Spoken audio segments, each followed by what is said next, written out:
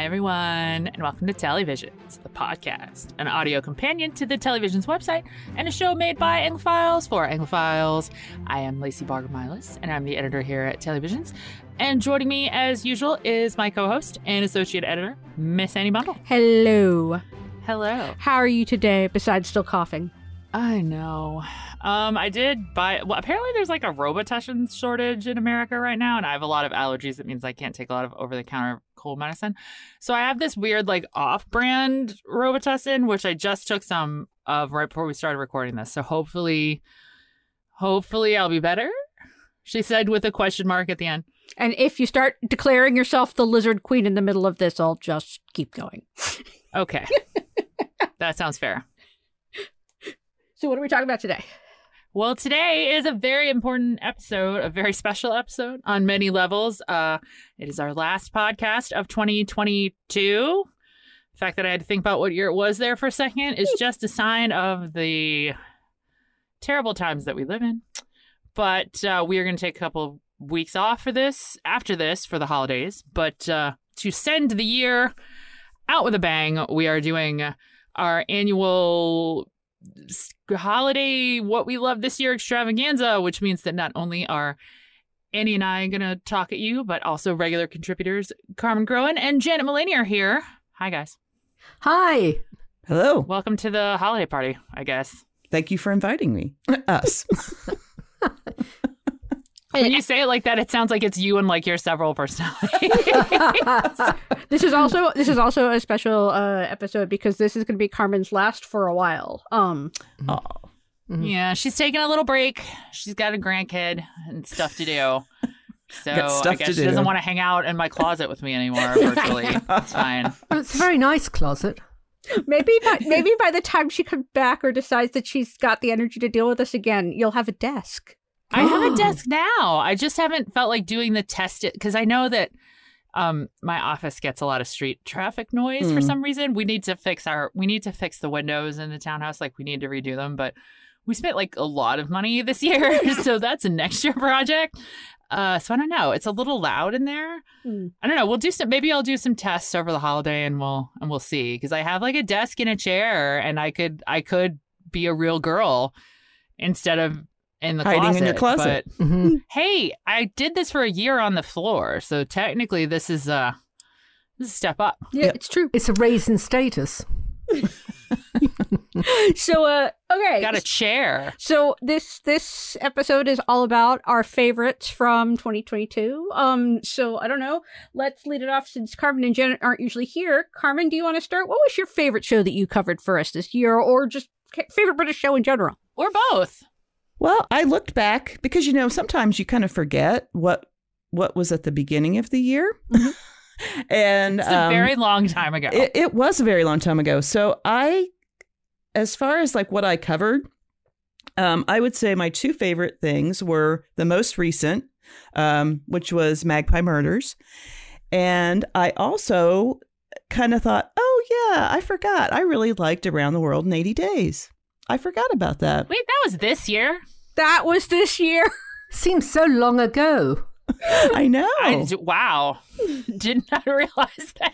I have to say, like, of the shows that we did towards the beginning of the year that I was not expecting to like, Around the World in 80 Days was really a genuine surprise. Yes. I just forgot about it. I feel like I also like that, but I also dispute that I watched that this year. Like, seriously? Well, honestly, like, I think part of it, David Tennant is good at anything. So I think that helped. But I also think just the way they modernized it was really good. And I really liked the idea that we might get a 20,000 Leagues Under the Sea as a season 2. But I don't know what's happened with that because, they basically sort of left us on a cliffhanger at the end, suggesting that we were going to go find the Nautilus, and then nothing happened. Right. I think that's been a problem with productions this year, that they're really hinting and trying for a second season. So they put a cliffhanger in there or something that has yet to be resolved. And I'm finding it just annoying.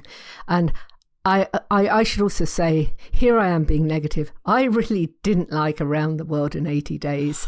But it taught me a valuable lesson. If a series trailer starts with people running away from an explosion, I'm not going to like it. Just skip it. Hey, now, you loved Cobra. Well, I didn't love Cobra. It entertained me. But, I finally figured out, I know we talked about it before, what was wrong with Cobra. The thing with Cobra is that that government could not... Was incompetent? Well, You couldn't run away from explosions. We had no idea what they were going to do had there not been a massive, great disaster. But actually, it's very true to life about the British government. So, policy less, posh people wandering about. So, art imitates life. Well, I mean, honestly, it could be worse. Cobra season 3 could be whether or not the Prime Minister could outlast a head of lettuce. That's right. True. Whereas, I have to say, like, when you see a trailer and people are running away from an explosion, the last thing I think is PBS. And That's true. That's and very I true. found this sort of action-adventure show as part of the Sunday night lineup to be, I don't know if, I can see where, like, some, like, regular viewers would be like, explosions running away, no. But honestly, like, I felt it was sort of refreshing simply because it was so different. And it was so not a thing that we get very often, except in shows like Cobra, which are not good, but are funny. Even if they're not actually supposed to be. I was going to Unintentionally. say not on purpose. So yeah, I think I don't know if they manage to make a second season of 20,000 Leagues. Would you be interested in watching it at this point, or would you let it go since it's been so long since the first season? I think I would want to see people not swimming away from a large explosion. I think that just wouldn't work. Just a no on that in general. How about a large whale instead? Yes, being swallowed by a whale. And David Tennant has a wooden leg. That seems remarkably familiar, Yes, doesn't it it? does. Well, the David Tennant thing, though, too, is he is in everything. Mm-hmm. So if they haven't announced something yet, it just may be, they're waiting for him to be available. I don't know. I mean, but I really Yeah, he liked... spent how long filming all the stuff for Doctor Who next year? Yeah, it's true. Yeah. He really was sort of tied up. So that might be part of the reason we haven't heard anything. But, I like the different locations they went to. I like the chemistry between the three travelers. I don't know. I guess it was just I wasn't expecting a lot, and I liked it better than I thought I was going to. And so now I look back at it, and it's like, oh, yeah, that was pretty good. Hey, the bigotry of soft expectations really can work in television's favor sometimes. That's right. Yeah, but it's interesting, though, how your tastes can change. For instance, some series that I really enjoyed 2 years ago, didn't like them now. Gosh, I'm being terribly negative. Shall I say something I liked? Yes, I think Janet, it is now your turn to tell us what you liked the best, either of stuff you covered or stuff you watched or just in general. Jan, it's like nothing. Yeah. Okay. I loved The Serpent Queen. Oh, yes, me too. I know it was historical rubbish. Apparently, Mary Queen of Scots was not a lunatic Catholic teenager. She was a Catholic teenager, but she wasn't a lunatic. The clothes look great. Apparently, they were a bit wacko, but that's okay. They were wacko to a purpose. And Samantha Morton can do no wrong in my book. I think she was absolutely amazing. And also Liv Hill. Fabulous, fabulous performances and a really compelling storyline with the great casting and those castles and gardens. My gosh, they were amazing. I will never forget Liv Hill stepping out of a carriage that is shaped like an egg in those shoes. And all I could think is, I'm pretty sure I saw Lady Gaga show up to the VMAs in that exact same outfit. You probably did. Because there were a lot of hidden little cultural references in that series, like the sports commentator who spoke for about 10 seconds at the jousting scenes. And it was so clever. And it sounded absolutely right. No, I just love that. I thought it was fantastic. Can I talk about something else I liked? Yes. I'm looking at my list here. I have the things I didn't like, things I do like, and things I'm looking forward to. And I like Gentleman Jack. I'm very sorry that is not going to be renewed. It's not my fault. I'm English, but it's really not my fault. It's not going to be renewed for a third season. But on the other hand, it seemed like they were changing the storyline as they went along, because the farmer who was eaten by his pigs, that was never resolved, although I think it was going to be, because at one point IBDM, International Movie Database, IMDb, mentioned there was a hangman, and I thought, aha, so he's being brought to justice. But it never happened, so that was a storyline that disappeared. Also, they're running into a problem because I think Anne is about 45 at this point, and she lived only a few years after that. She's got about 5 years to go. So what are you going to do with that? There is no happy ending really there, because apparently Anne, who is not Lister, went into a sort of depressed decline afterwards, and her family stepped in and were nasty to her as usual. It's a real shame. The other series, and I've got a review coming out of this, I think probably in a day or so, was Karen Perry, which was just absolutely astonishing. I mean, it is the best whodunit I've seen all year, and there have been many of them, and some haven't been very good. Yes, right.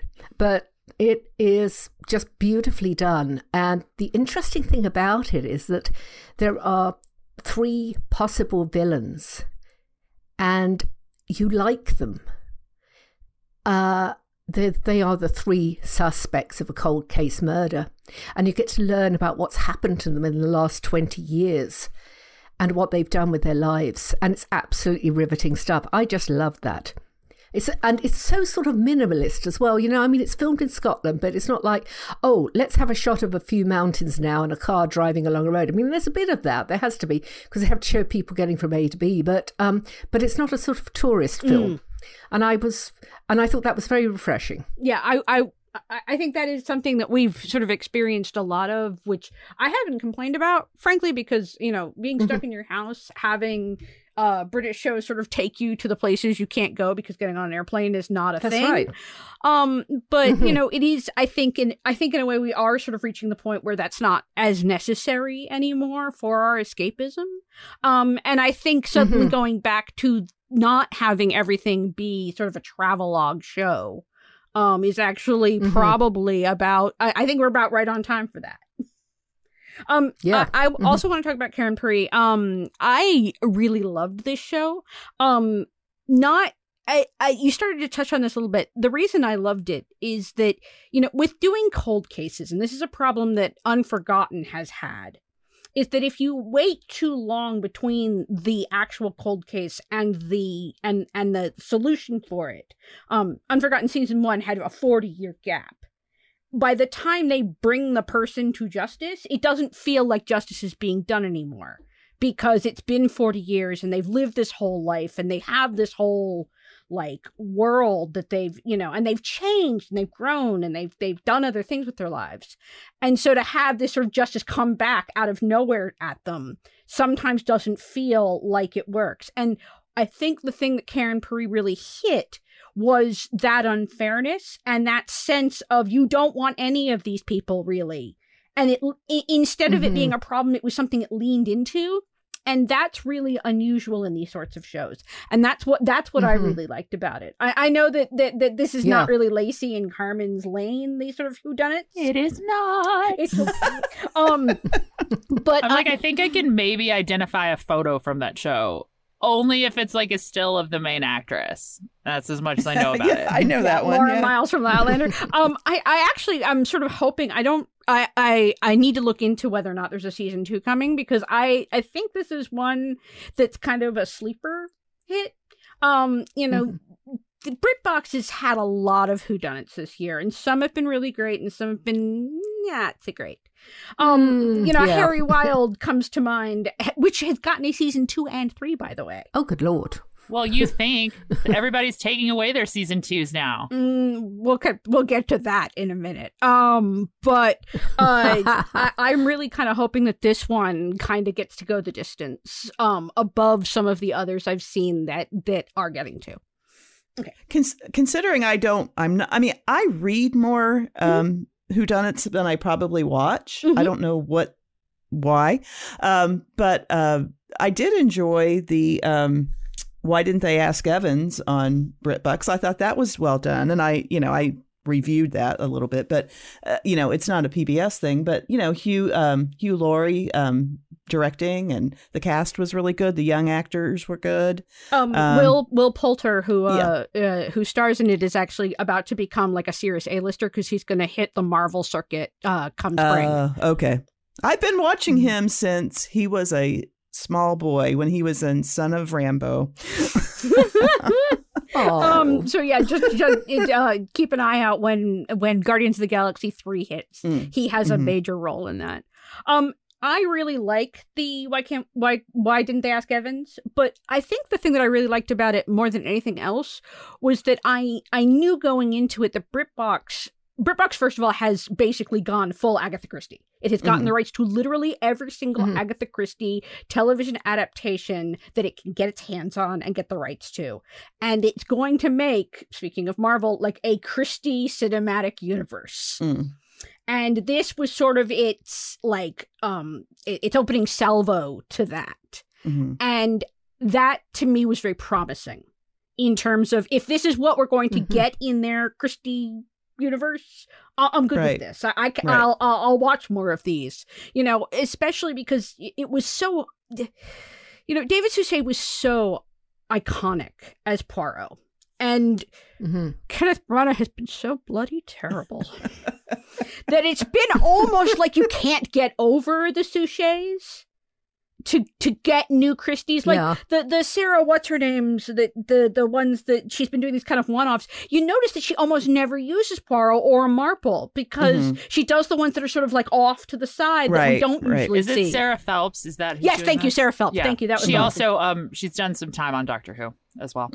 She avoids the stuff that Suchet made famous, and I think that's very deliberate on her part and very smart. And I've been sort of hoping to see like where the next Agatha Christie world will come from now that we've had some distance from Suchet, and I'm thinking that this is a good sign BritBox might have it. Well, there's a whole generation which has not experienced, the long-running Agatha Christie series. And so I think, we're ready for it. And please, let's somebody take Kenneth Branagh out back and just explain to him that he needs to stop. Yeah, he should be out there doing King Lear or something. Lacey, yes. What did you love this year? What did I love this year? Well, I watched a lot of things this year, and sadly, a lot of them were not very good. I'm so sorry.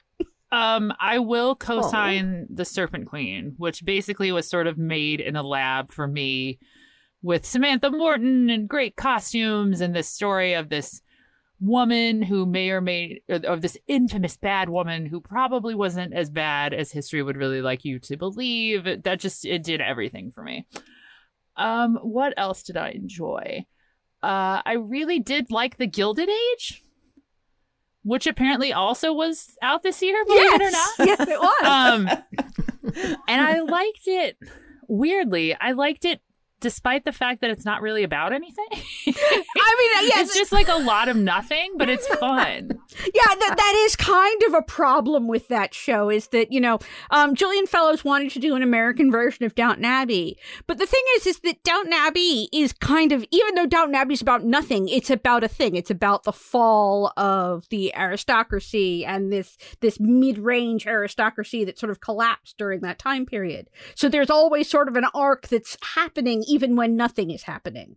And it's sort of like he forgot to give the American version some kind of arc in that way. Yeah, like kind of just nothing happens, but the outfits are great, and Carrie Coon is amazing. And I love George and Bertha Russell, who are just sort of like relationship goals. And my God, season 2's cast.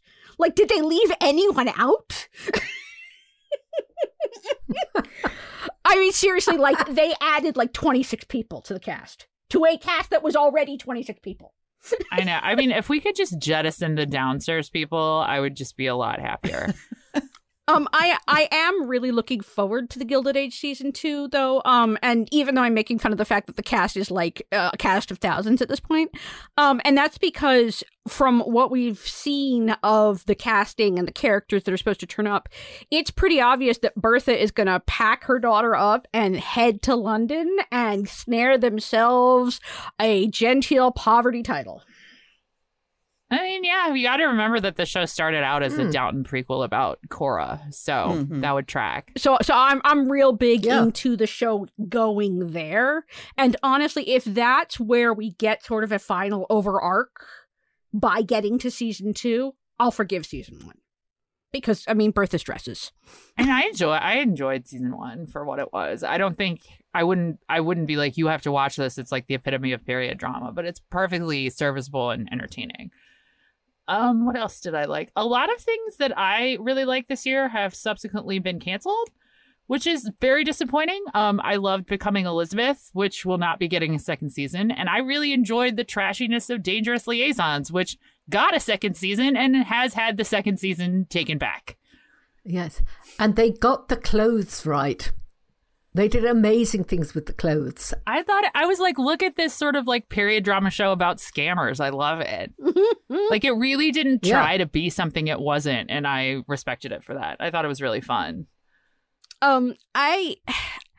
Before we get to the cancellations and the sort of turnover that we're about to sort of get next year, I just wanted to real shout out to my favorite show of the year, which was Sherwood. Oh, I love Sherwood. I really did like Sherwood as well, and that's rare for me. Yeah. Yeah.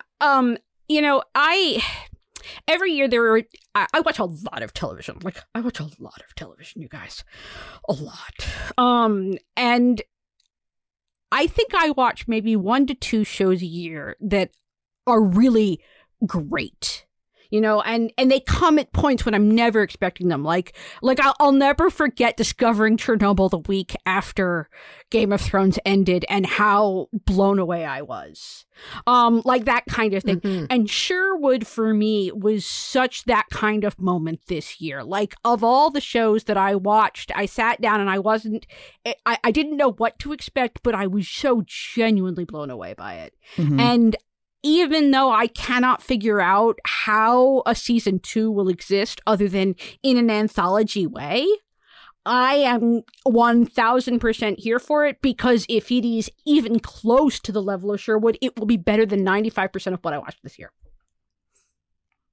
I mean, that just had an excellent cast. Mm-hmm. I mean, it had an excellent mystery. It had an excellent political angle. It had an excellent history angle. I mean, I understand for some people that the time jump episode was difficult because it was sort of hard to go from which famous actor was playing the younger version of which famous actor. And I get that.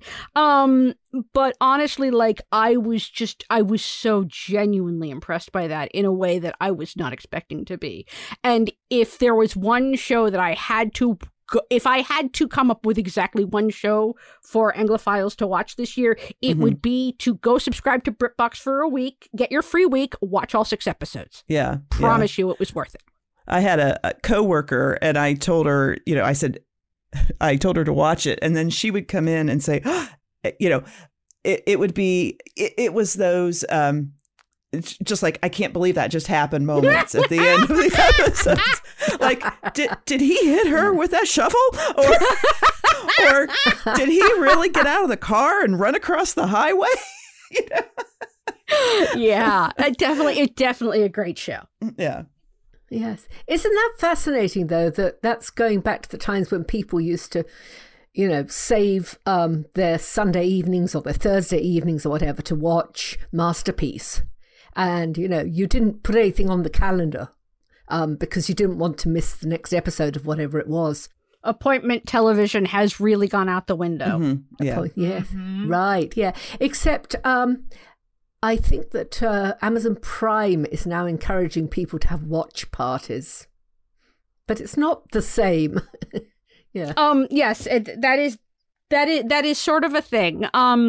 Disney Plus, Disney, they are the giant monopoly owns ABC, and the people who run Disney Plus genuinely believe in the weekly appointment television model. They really do. And so every show that comes out on Disney Plus is a weekly release.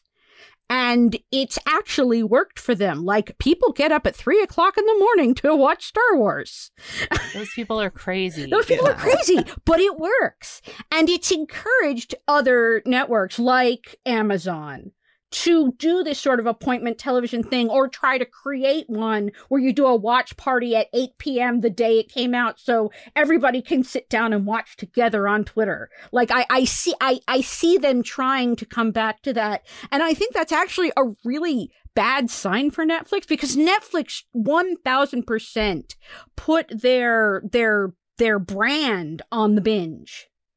And if the binge doesn't stick, if we really do all go back to appointment television because that's what we liked, and we liked the communal experience of watching television together and seeing these cliffhangers together, they have to figure out how to pivot without actually losing it, and like they've done it with some shows, like Great British Bake Off being a perfect example. But in general, like Netflix... I mean, a lot of their reality shows come in batches. Yeah. Not to be like, I watch all of their terrible reality shows, but I watch all of their terrible reality shows. And like Too Hot to Handle or Love is Blind or The Circle or whatever, they come in like batches of 3. And that's them trying to sort of split the difference, like chop the baby in half. And I don't know if it works because I don't watch those reality shows. I watch British Bake Off. Speaking of British Bake Off, ladies... Yes. Oh dear. Must we? Come on, I know what you're going to say. Before I ask you guys about your opinion of Paul, I'm actually going to take a moment to plug the Great American Holiday Baking Show, which is over on Roku, along with all of the old British Bake Off episodes that never aired in the States, because Paul and Prue are the judges on the American version. And it's all celebrities. And these celebrities know Americans don't like Paul. And they do not give a crap about him. And they just give him guff left, right, and center. And it is, it will do your heart good. Oh, excellent. All right. Anyway, so I know both of you are Bake Off fans. So, talk to me about this season. Lacey and I did an episode on it, which we didn't manage to get you guys on. So I'd love to hear your opinions. Oh, okay. Oh, I thought it was depressing. I mean, there was precious little cooking in it. And I mean, Paul, he's obviously been told by the directors, look, you don't have to do anything, just roam around, Hulk, stare at people. I need to know what you thought of all the weird sort of judge insertion, like the competitions where the judges would literally like sit in the room with them and watch them do it. Which is like one of the things I hated the most about this season. That was when they were doing time sensitive cooking things. Mm-hmm. Yeah, because it was either going to collapse or melt or explode or something. Can we just go back to like, here, let's make a Victoria sponge? Right. Seriously. Yeah. Make some scones. Yeah. Well, I know. I think one thing is the things they're asking people to do, a lot of them aren't really baking. Yes. That was Lacey and my big complaint. That's not something that, and it's not something that they're like, even under the best case scenario, you could barely finish whatever that is in the time that they've given. I just hate that it feels like the whole season people were just set up to fail. Yeah. And I also felt that a lot of the things they made, like the custard episode, it's like, I wouldn't want to eat those. I mean, they look sort of disgusting, even if they are beautiful objects. There were a lot that involved just a prodigious amount of gelatin, which disturbed me. And I was like, I'm not eating that. Well, I mean, honestly, like the four layer dulce de leche cakes, which is like literally asking people to make a 4-layer bowl of soup. The only way that's going to work is if you use like a pound of gelatin. And then everyone's like, well, they're rubbery. Well, you did ask for a 4-layer bowl of soup. Oh, yeah. The Mexican episode was the worst. I mean, they asked them to make tacos, and the only thing about that could have even been close to being considered baking was the tortilla. Which Paul didn't know the name of and kept referring to as the taco when he didn't call it a cracker. Oh. And my question is, too, I just couldn't get behind very many of the contestants. I really didn't care about them. And I just wonder, are they telling us less about them? You know how they used to, is that why? Well, part of this is because this was the first time we've been back out of the Bake Off bubble since the pandemic. But they're still not totally able to do all the things they used to. So they're not doing the home visits that they used to do. Got it. Where you really got to see their family life and really got to meet like the people they cared about. So when those people then showed up for the finale, it resonated. Yeah. And so they've lost that since 2020. And even though they've exited the bubble and people are going home now, you could still see that not everything is back to normal. When we had two people who were not sure if they were feeling well, they were told to stay home. Right. Like that's something the show'd never done before. Right. And now and not doing home visits was another one where you could tell that they're trying to limit exposure. Yeah. So, you know, it affected how I connected to the bakers, I felt. Oh, yeah. Me too. Yeah. Well, I would actually say, and I probably did say this on our other episode already, so sorry for those of you who are going to hear it again, but I also think the show lost any sort of even veneer of like neutrality. It so had like, these are the ones we want to make the final, and then there's like these other people. And it really felt like you could see the sort of finger on the scale, and that is not what the show has been about to me. So I hated that. Yeah. And the thing was that it used to be a sort of standard that you would actually feel sad when people left. Yeah. I used to cry. And this time it's like, oh, well, they've gone. Yeah, I expected that. Well, that wasn't quite how I expected that person to be eliminated, but that tracks. Right. So those are all the things that we liked. Is there something, I don't want to be too negative, but is there some show that really... Let's say biggest disappointment, because I've got mine. Biggest disappointment. There we go. That's a better way of putting it. What is your biggest disappointment? I've got mine, and it is the final season of Killing Eve. That's good. I like that. Which literally, like, I can't even believe that is 8 hours of my life that I'll never get back. Like, it really felt like everything that worked for the show, they just forgot about it. Like, I didn't feel like there was any real closure to anything. Like, yay, they got to kiss that one time before Villanelle was, like, brutally murdered. And then they reached for each other in the water, but she sank, I guess. I don't know. It was really disappointing. Wait. Villanelle was murdered? Yeah, it was just really, like, it was so disappointing because nothing about it. I feel like, you know how everybody right now is talking about those weird chat bots that, like, write things? I feel like this is, like, a season that a chat bot wrote. And I hated it.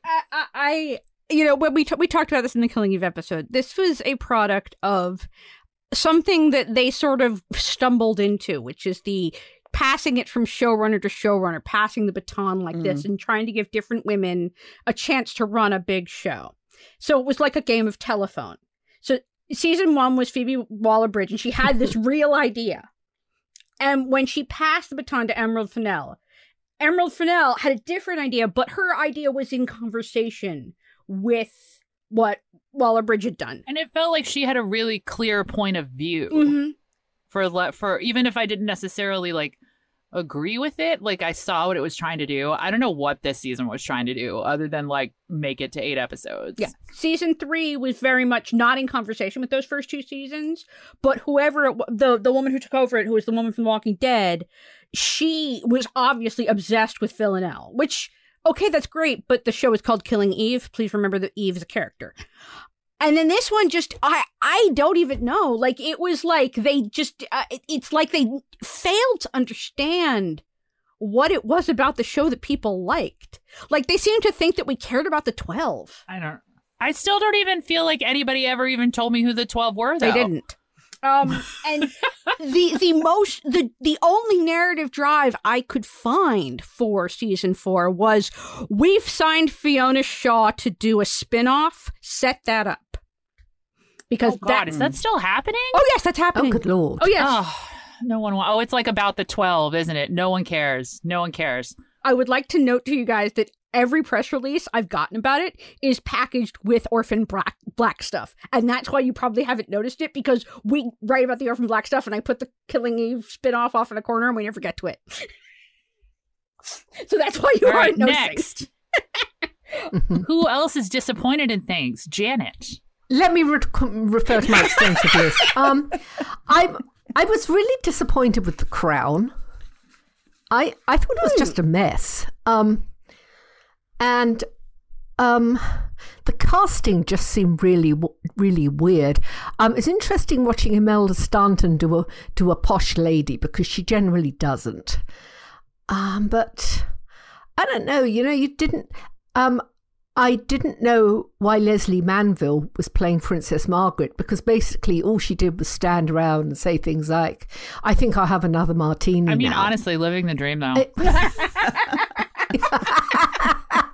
Yeah, other than having to live in Buckingham Palace. I mean, but it was I thought it was very disappointing.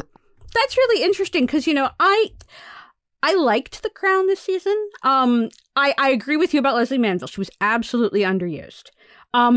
Imelda Staunton, as much as I loved her as the Queen, you are correct in that she does not play posh ladies very often. And the last time she played a posh lady of this type was Dolores Umbridge.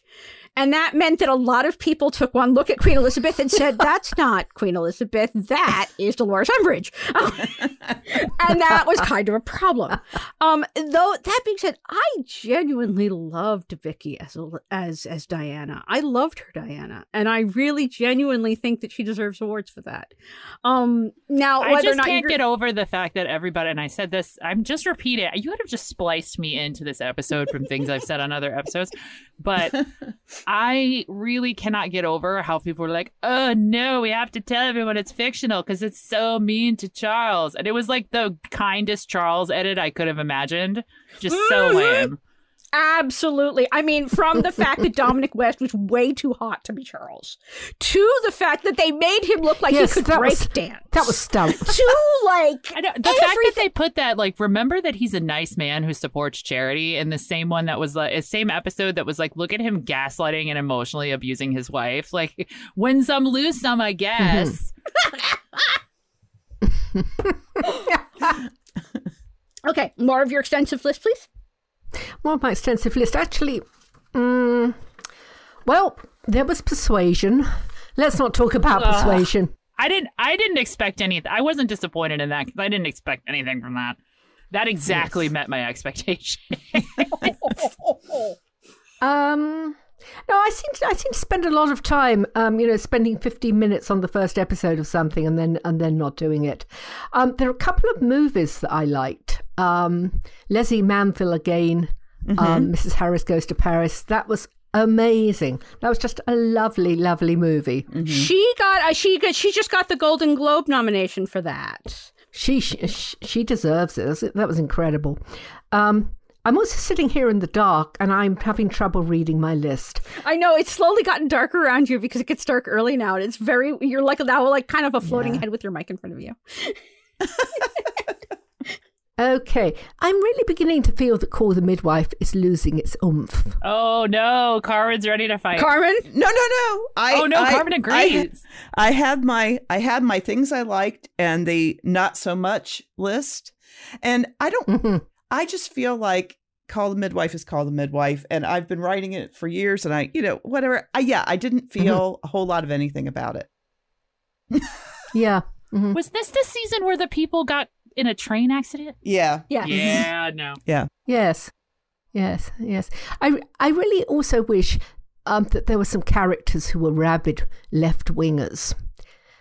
Because there just aren't. They're also sort of middle of the road and bland. I feel like Stephen McGann's character is supposed to be, but because he's her husband, she can't actually bring herself to write him like that. So he comes off as far too reasonable.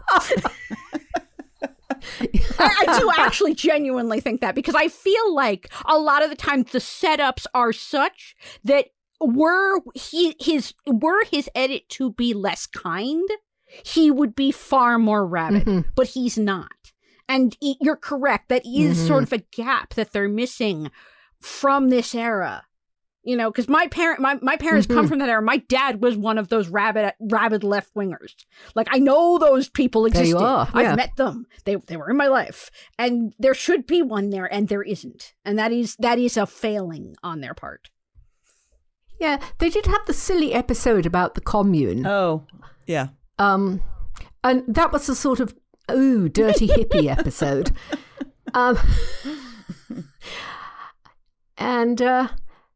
And also, really, realistically, at this point, women were having their babies in hospitals. They really, really wanted to go and have babies in hospitals. So midwives didn't have that many home deliveries. They would be going out and dealing with people's ulcers and other less glamorous things. Well, there are fewer. There's more in the hospital or the maternity home or whatever. Although I have a friend who...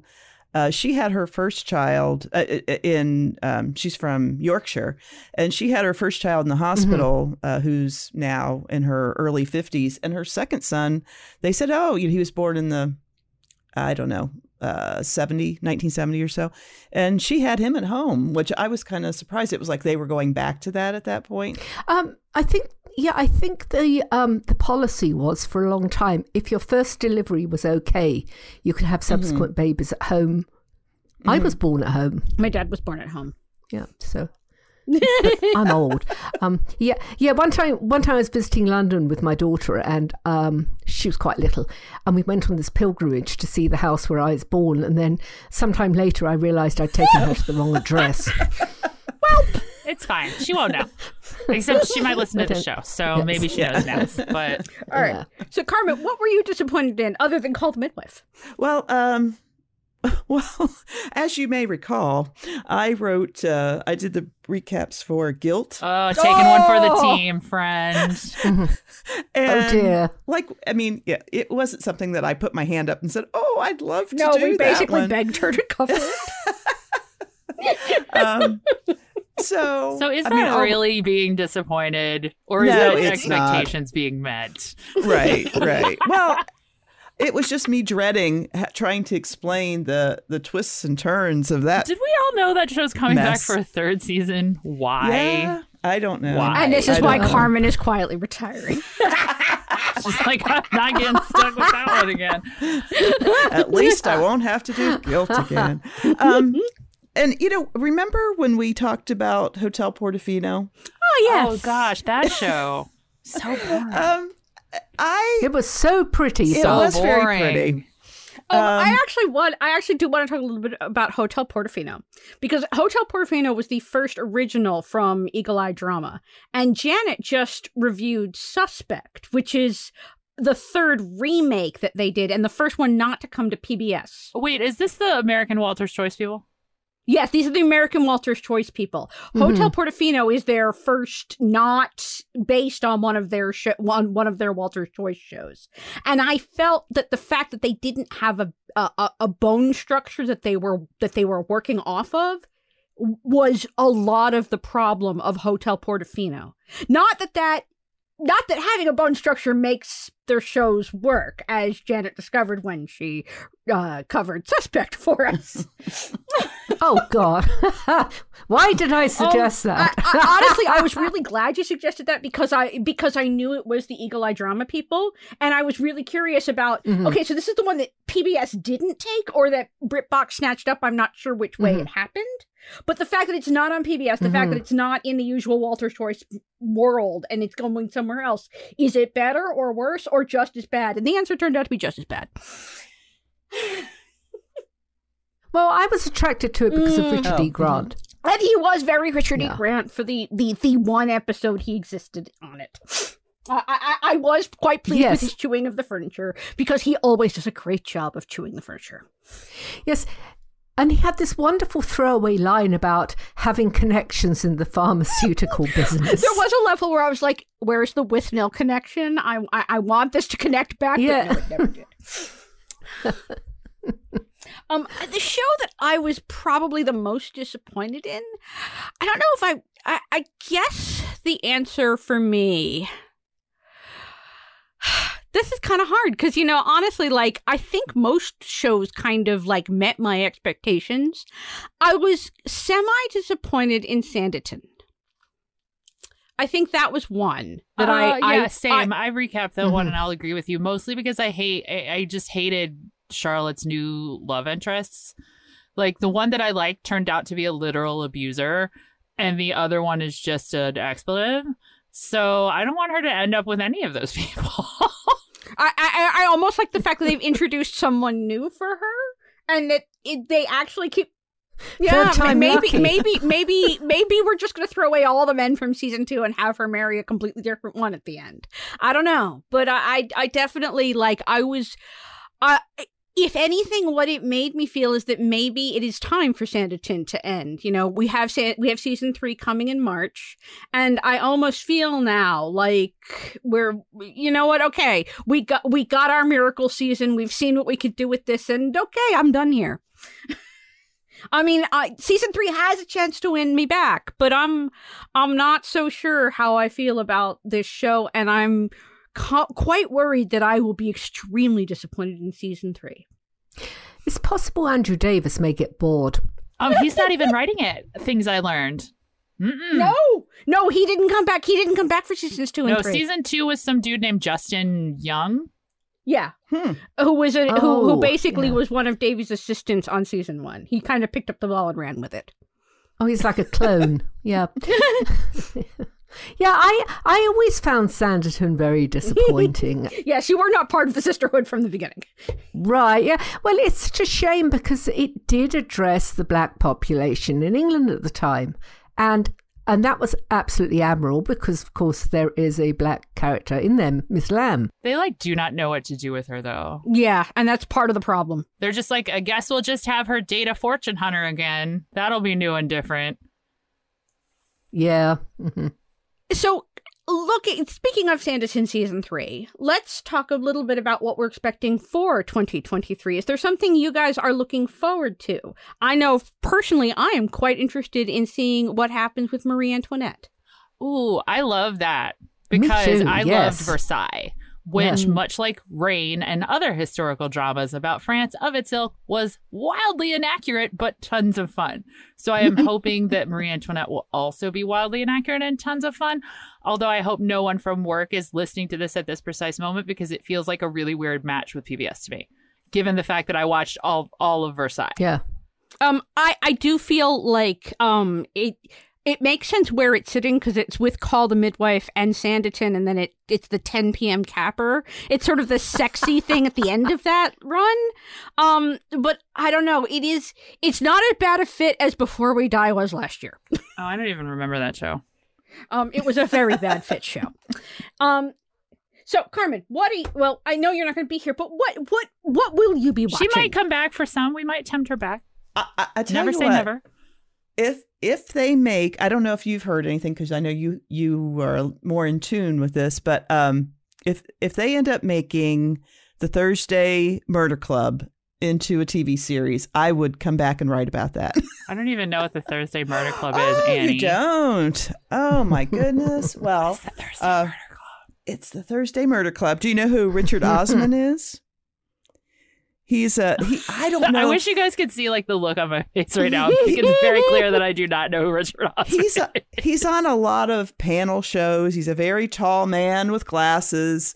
That's just Richard Grant to me. And he's not an actor. I think that the place I first saw him was Pointless. Pointless, yes. You should, if you know Pointless. Well, anyway, he started writing this series of books about these people that live in a retirement community. And one of them is a former spy, and she gets her friends to help her solve cold cases. And Leslie Manville used to read the books. She used to narrate them, and I loved her reading them. Now Fiona Shaw's done the last one. Not as good, but, I like Fiona Shaw. But anyway, those are just the books. It's funny. It's a good mystery. It's a lot of friendship between these very different people that live in this community. I think it would be an excellent. Okay, I'm going to pitch this. They should make it into a. I'm sure somebody's on it. Are you looking forward to any shows that exist? I don't know. No. To be fair, Steven Spielberg optioned the rights for Thursday Murder Club. Okay. And Spielberg is basically really in deep with Apple TV Plus. Okay. Now that's all we know so far is that Spielberg got a hold of the rights, said he is planning a TV series, and that he is in deep with Apple TV Plus, where that will probably come. Okay. But we haven't actually heard anything beyond that. We haven't heard anything about production. We haven't heard anything about pre-production. We haven't even heard that Apple TV has greenlit it.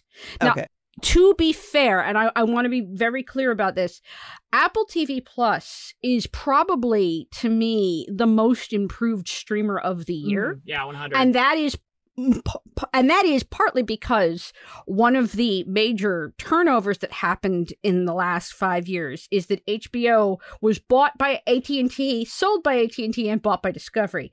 And there has been a mass exodus behind the scenes of HBO talent since 2018. And a very large group of it has basically moved wholesale to behind the scenes at Apple TV Plus. Oh, okay. And so that is really the streamer to me to watch, first of all, just in general, because I know that they have really great talent there now to back up the fact that they have all this money. Something I'm excited about that's coming to Apple TV, I assume it's coming this year because they've been talking about it, is the show, for whatever reason, they just keep calling it their remake based on the Buccaneers, but just get over it and call it the Buccaneers, I guess. But it is as yet untitled. Their new Buccaneers adapted show.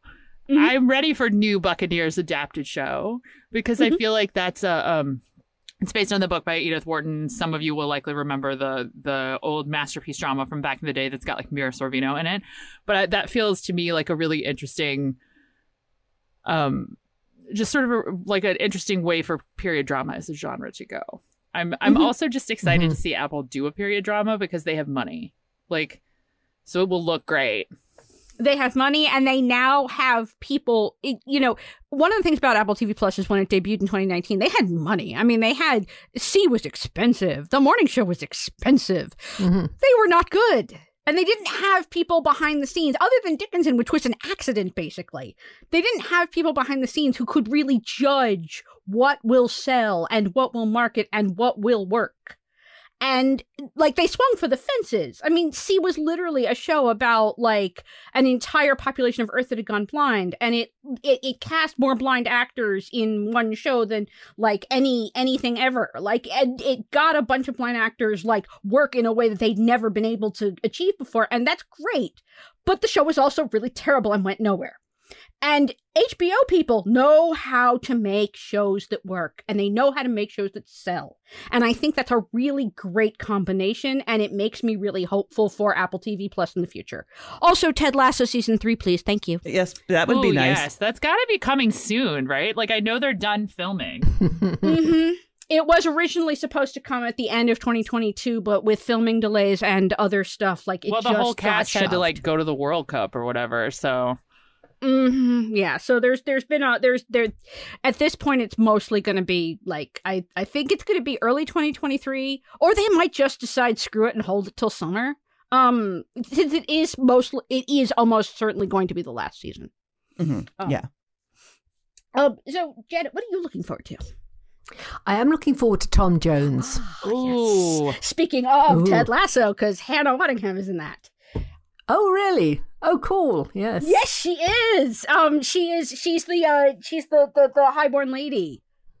Oh, right. Yeah. And I don't really know that much about I it. will admit that I never finished the book because Henry Fielding is incredibly boring and that book is hella long.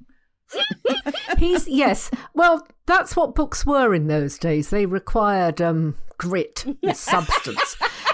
He is actually very funny. And I have very fond memories of the old movie with Albert Finney, which did some really brilliant things, because one of the things Fielding does, one of his sort of writing jokes, is that he will start describing very ordinary scenes in terms of Greek or Roman mythology. And that film, when they needed to explain something like a foundling baby suddenly turning up in the wrong place, they created a black and white movie with the speeded up speed and the piano music, and it was very, very clever, and a lot of breaking the fourth wall stuff too. It's really ahead of its time, so I can't wait to see what they're going to do with this. I think, and they have nice clothes too, I hope. the pictures are very promising. Yes. If there's one PBS show that I'm probably looking forward to, it's seeing the end of Endeavor. I have been watching Morse since I was a child in the 80s. I know that that most of you guys are not into Endeavor. Sorry, but I regret that no one can see the gestures that I'm making during Annie's speech just now. They were somewhat rude.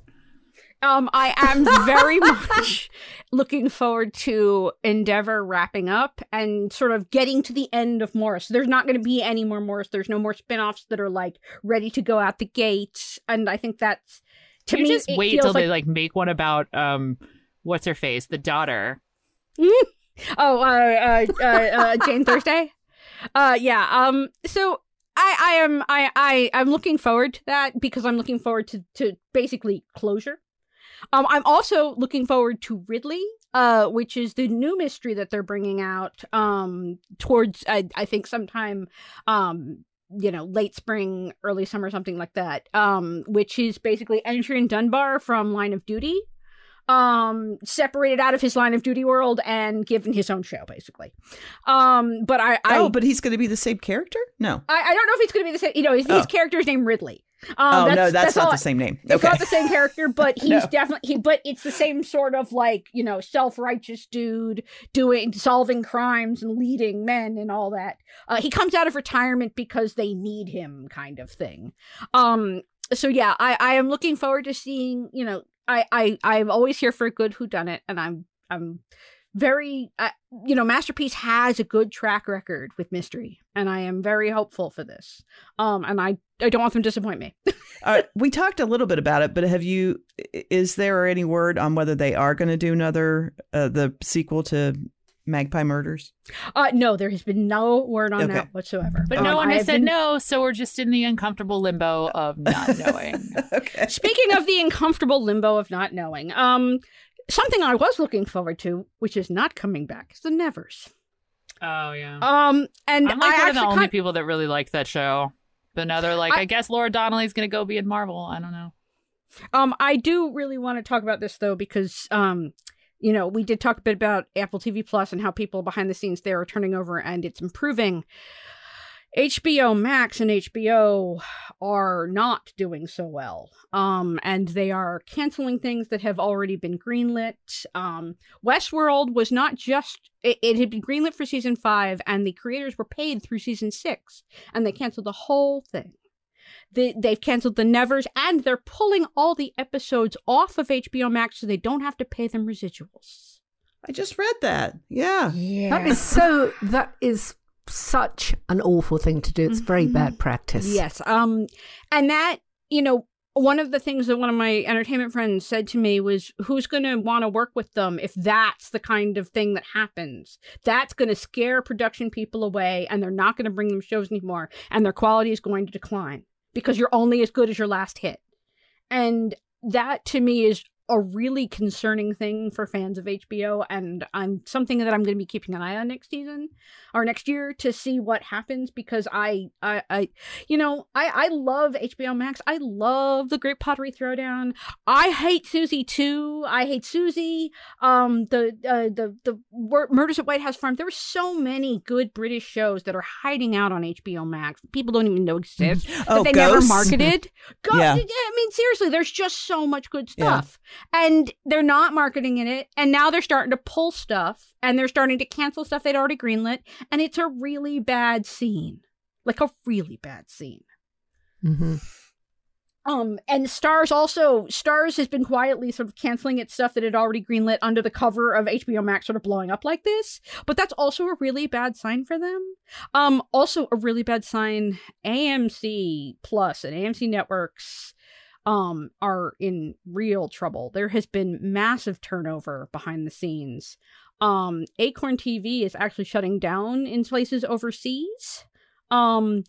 I don't know what's going to happen there. Their whole idea of tie a bunch of rocks together and see if they float is basically like their model, which you think doesn't work. Of course it doesn't work. Well, hey, look, it didn't work.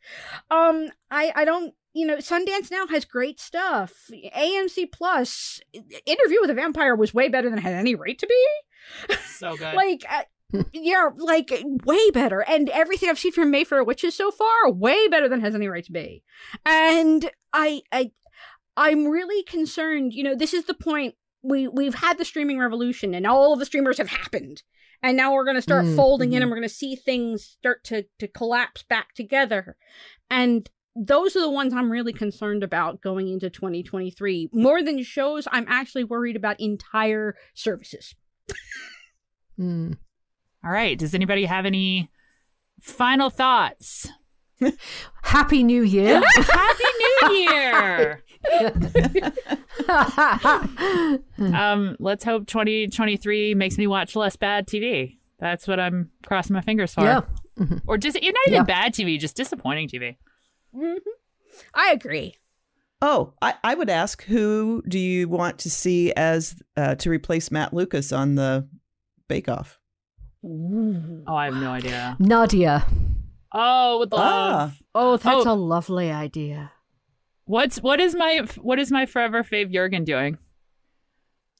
Instead of having a comedian, have an actual, because they have the history. Mm-hmm. They have old contestants that people love. I mean, literally, Netflix has Baking Impossible, which is predicated around the guy who came in second or third on Candace's season.